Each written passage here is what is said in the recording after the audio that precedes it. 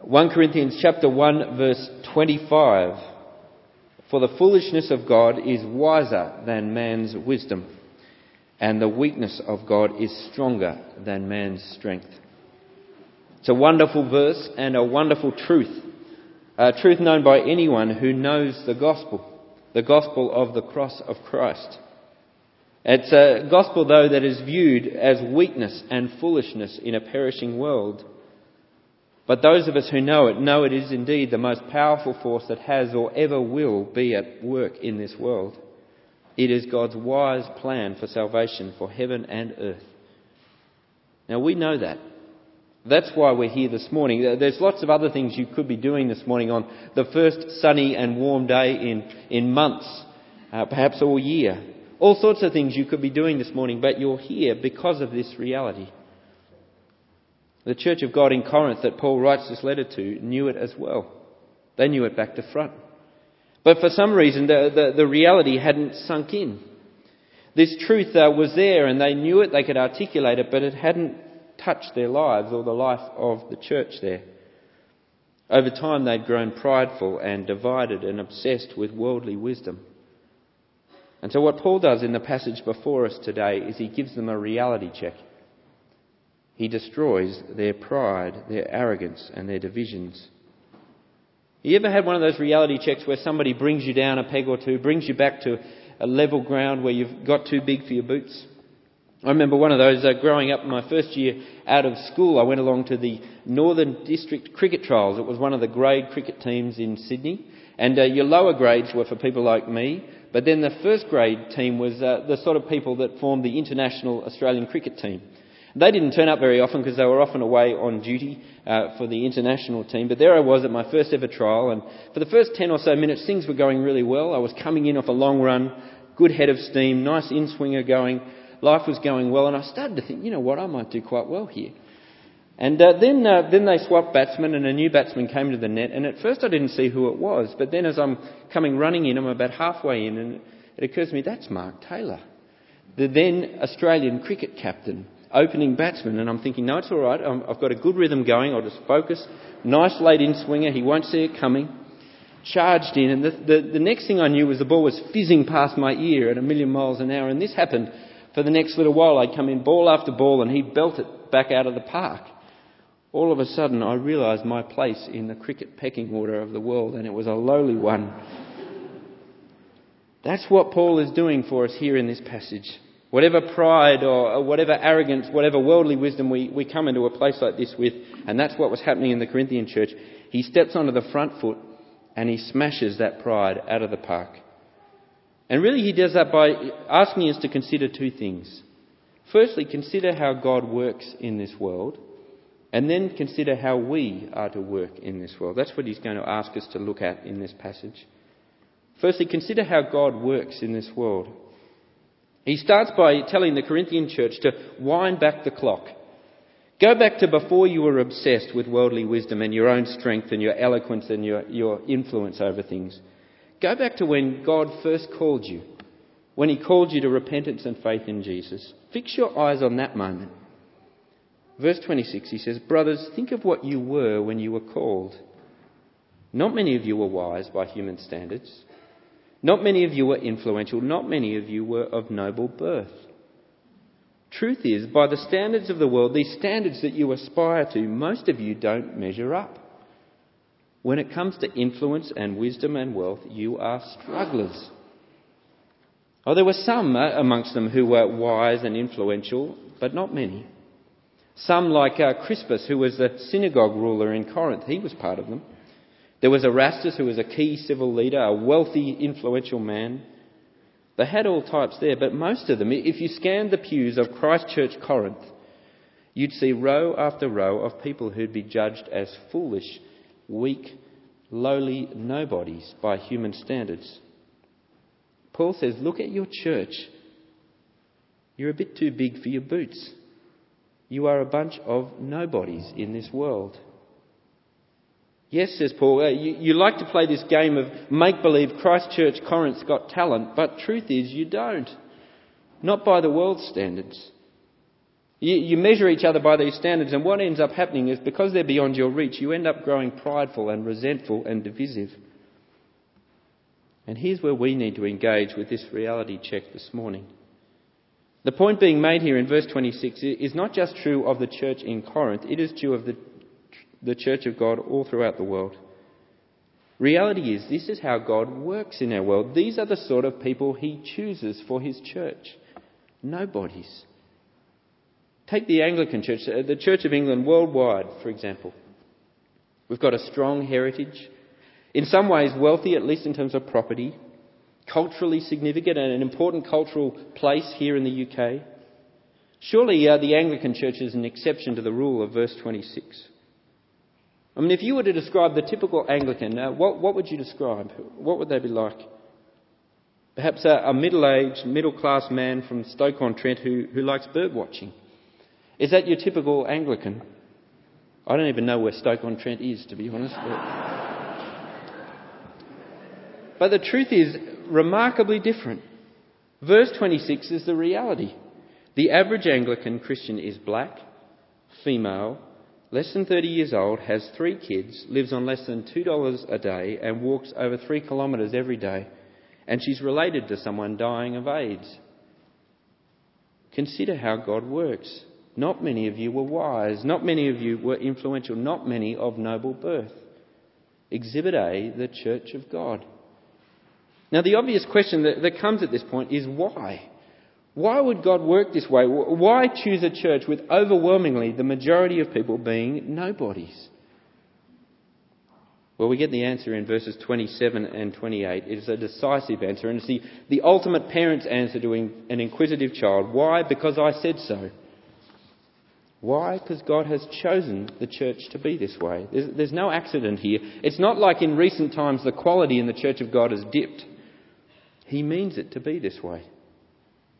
The picture we have here in verses 27 and 28 is like that classic gym class analogy where you've got 2 captains and the class is lined up against the wall and they choose their teams. They choose their friends and then the sporty people and then the popular people and then down to the dregs. But this is how the captain of the universe chooses his team. He lines up every human and he scans along and he sees the beautiful, the clever, the multi-talented, the extraordinary, the funny, and then he makes his choice. I choose the foolish. I choose the weak.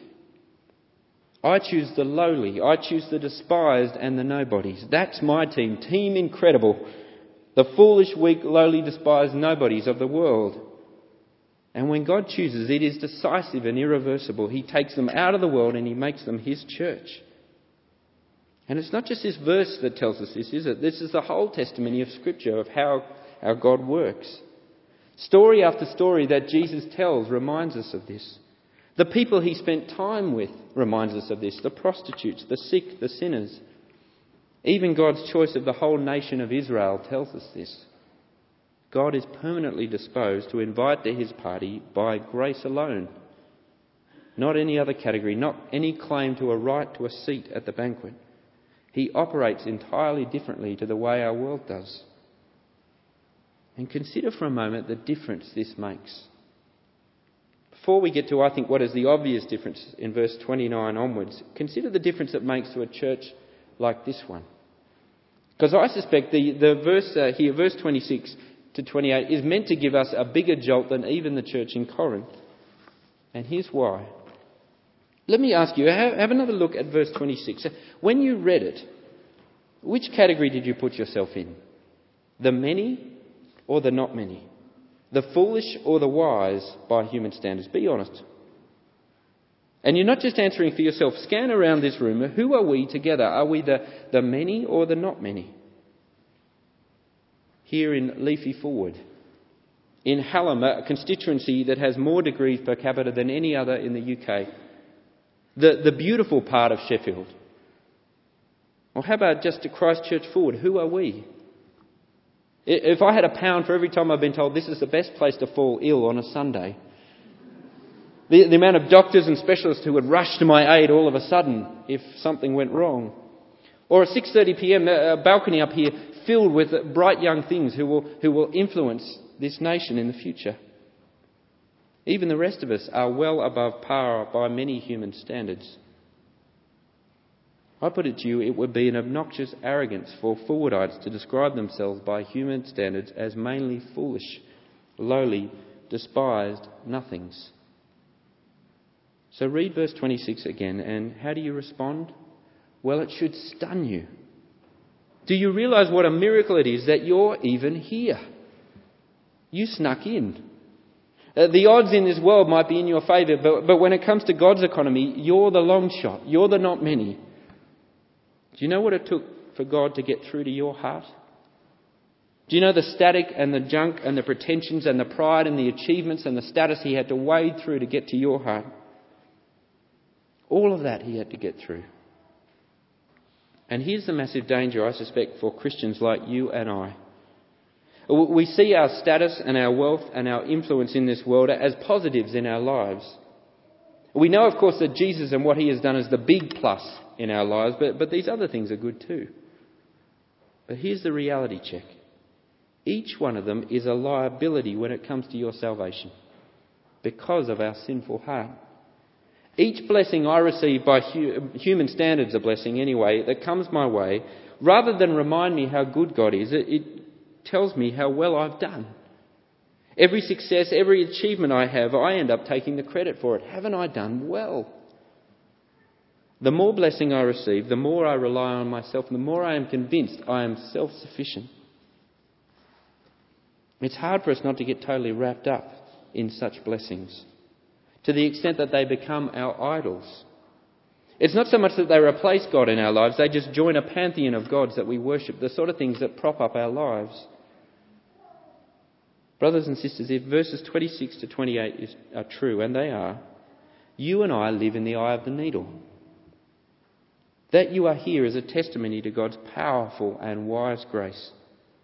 Because it's all too easy for us to end up worshipping in the gutters of our own puny achievements rather than God's achievement in our life. We are made to seek glory, but what we do as sinful creatures is we seek our own, not his. It's an incredible thing that you are here. Our God is powerfully gracious. So there's the first difference it should make. And secondly, it should make us realise that there is no glory in these things that we take pride in. Do you see that in verse 28 and 29? He chose the lowly things of this world and the despised things and the things that are not to nullify the things that are. God has rendered all the things that we hold up in this world as null and void. There is a profound tragedy at work in our world that says that we're happy to play in the shallow end of glory in our beauty or our intellect or our success. It's a tragedy when our quest for glory stops short of God. And so what God has done in the cross is he has blocked all other paths to glory. He says there's no way there. There's nothing there. You see the word that keeps popping up in our passage when it talks about these things? Shame. You pursue glory there, you won't find it. You will find shame. Now that seems a bit strong, doesn't it? No, says Paul.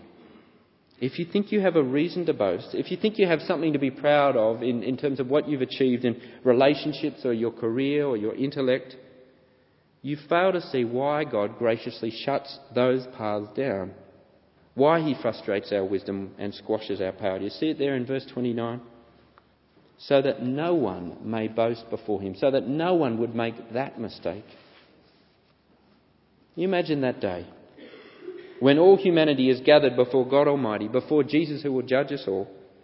There's billions of us there, all who have ever lived in history. The kings, the Caesars, the presidents, the philosophers, the captains of industry, the rock stars, and you. The servants, the poor, the criminals, we're all there. What this passage tells us is that as those billions stand before God Almighty, there is not a single person who would dare to stand up, take a step forward and say, haven't I done well? Look at what I did. There's not a single mouth that will boast in themselves on that day. Because all of a sudden, all my wisdom and wealth and power will fade to nothing before him. I will see with clarity that none of that got me there. Standing before him, I will see that I am in no way a self-made man. Now we know this. We know that day is coming, and we know that not only on that day, but every day before it, we stand and live before him. And so in this place, boasting is excluded.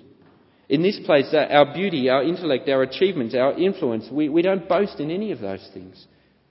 To do so would be ridiculous. How dare we? We won't on that day. But we won't be silent either on that day, because we will be boasting in the Lord Jesus Christ. And here you see the wonder of God's grace.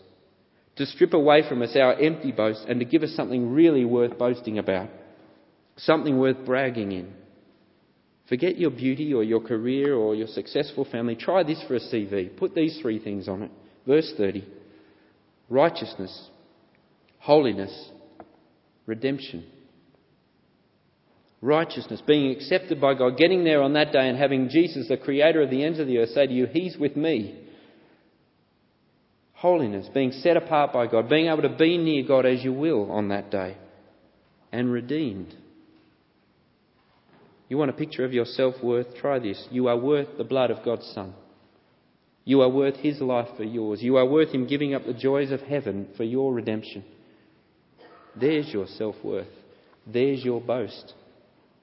What the cross of Christ does is it takes our status in the world, impressive or otherwise, and it takes it off us and gives us the status of the Lord Jesus instead. Righteous, holy, redeemed.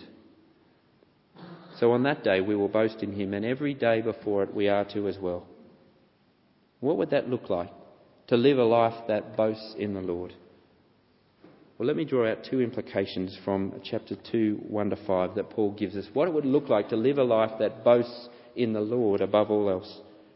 And what he does for us here in these verses is he says, this is what it was like when I came into Corinth. This is how I lived among you. This is what it looks like to boast in the Lord.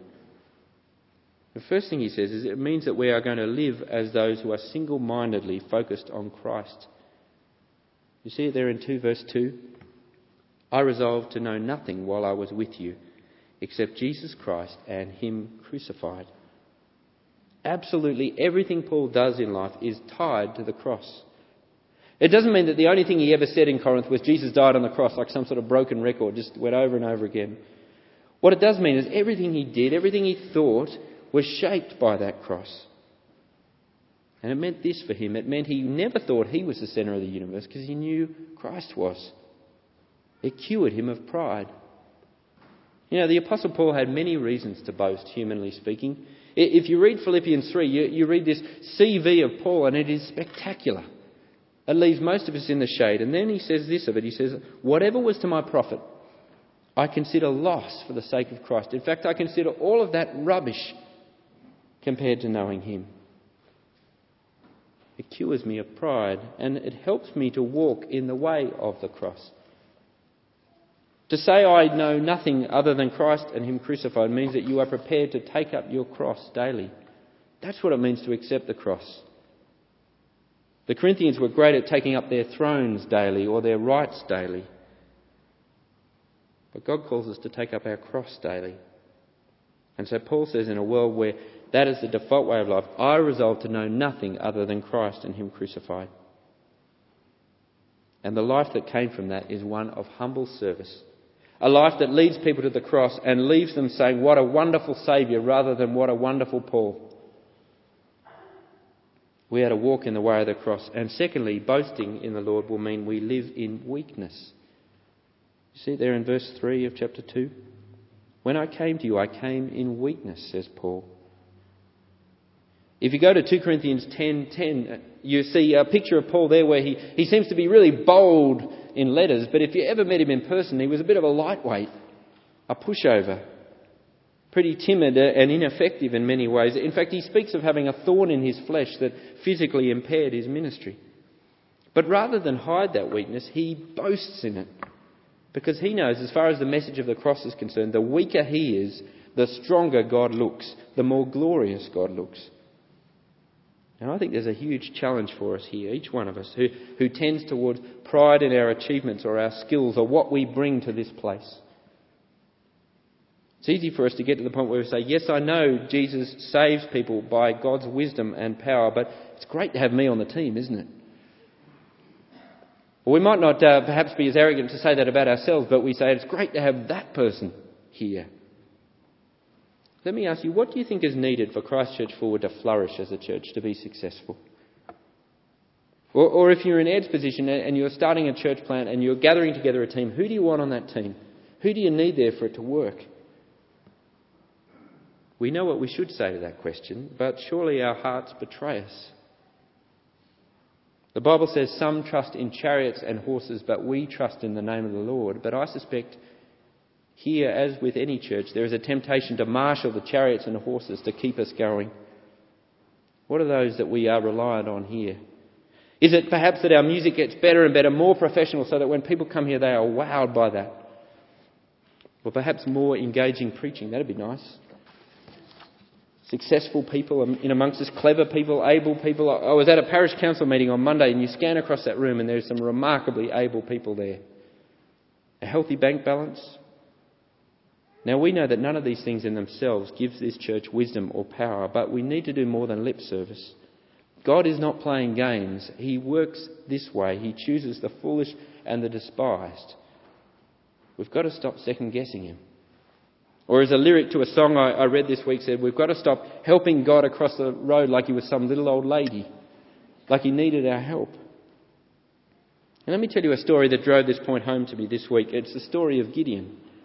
He was given the job by God to take on the Midianites, and he was given 32,000 men to do it, and he's thinking, yeah, we can do this. And all of a sudden, just before the battle, God says, there's too many of you. If you go in like this, you'll think you did it. So what I want you to do is to go in front of all the men and say, if any of you were a bit scared, you can go home. And so he says that, and one person owns up, and then eventually 22,000 men own up. And he's left with a paltry 10. He's thinking, 10,000, how are we going to do this? And he's about to go into battle, and God says again, there's still too many. He says, what I want you to do is go down to the brook, and you want all the men to have a drink. And so they go down, and he says, now most of them will do this. They'll sort of kneel down and they'll lap up the water with one hand. They'll keep the other hand on their sword because they know what battle's about. They're wise, clever people. See them, they're out. The 300 that are left, the boneheads who sort of put their head in the water and lap it up like this, they're my team. So that no one will doubt who won this day. That's how our God works.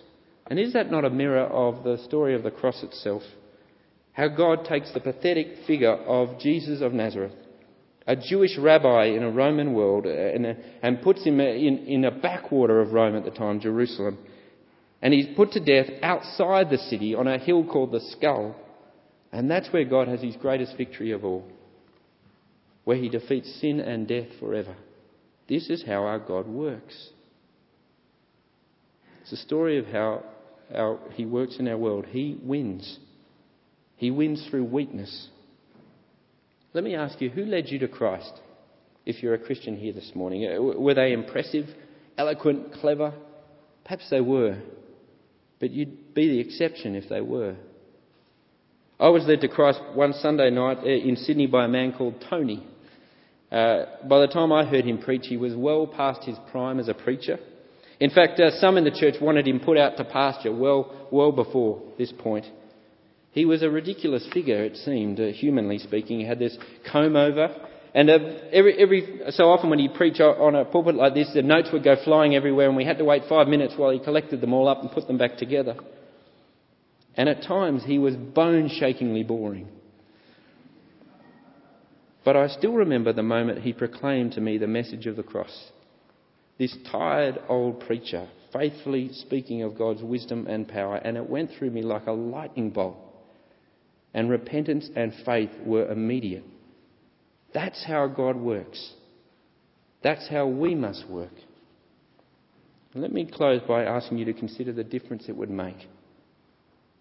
If we work this way, Christ-focused, weak and trembling, then God will powerfully be at work. You see it there in verses 4 and 5. He will send his Spirit to work powerfully and he will win. God's Spirit is strong to destroy sin and bring righteousness. It is strong to change hearts and bring holiness. It is strong to bring redemption, to take broken and dead things and put them back together. Your God is stronger than your idols. And what he wants of us as a church is to get our big heads out of the way and put our puny weapons down and watch as through the message of the cross he wins. And if we do, chapter 2 verse 5 tells us the faith that will result from that message will last. It will last through eternity because it's not propped up by some human trick or skill. It is propped up by God's very power.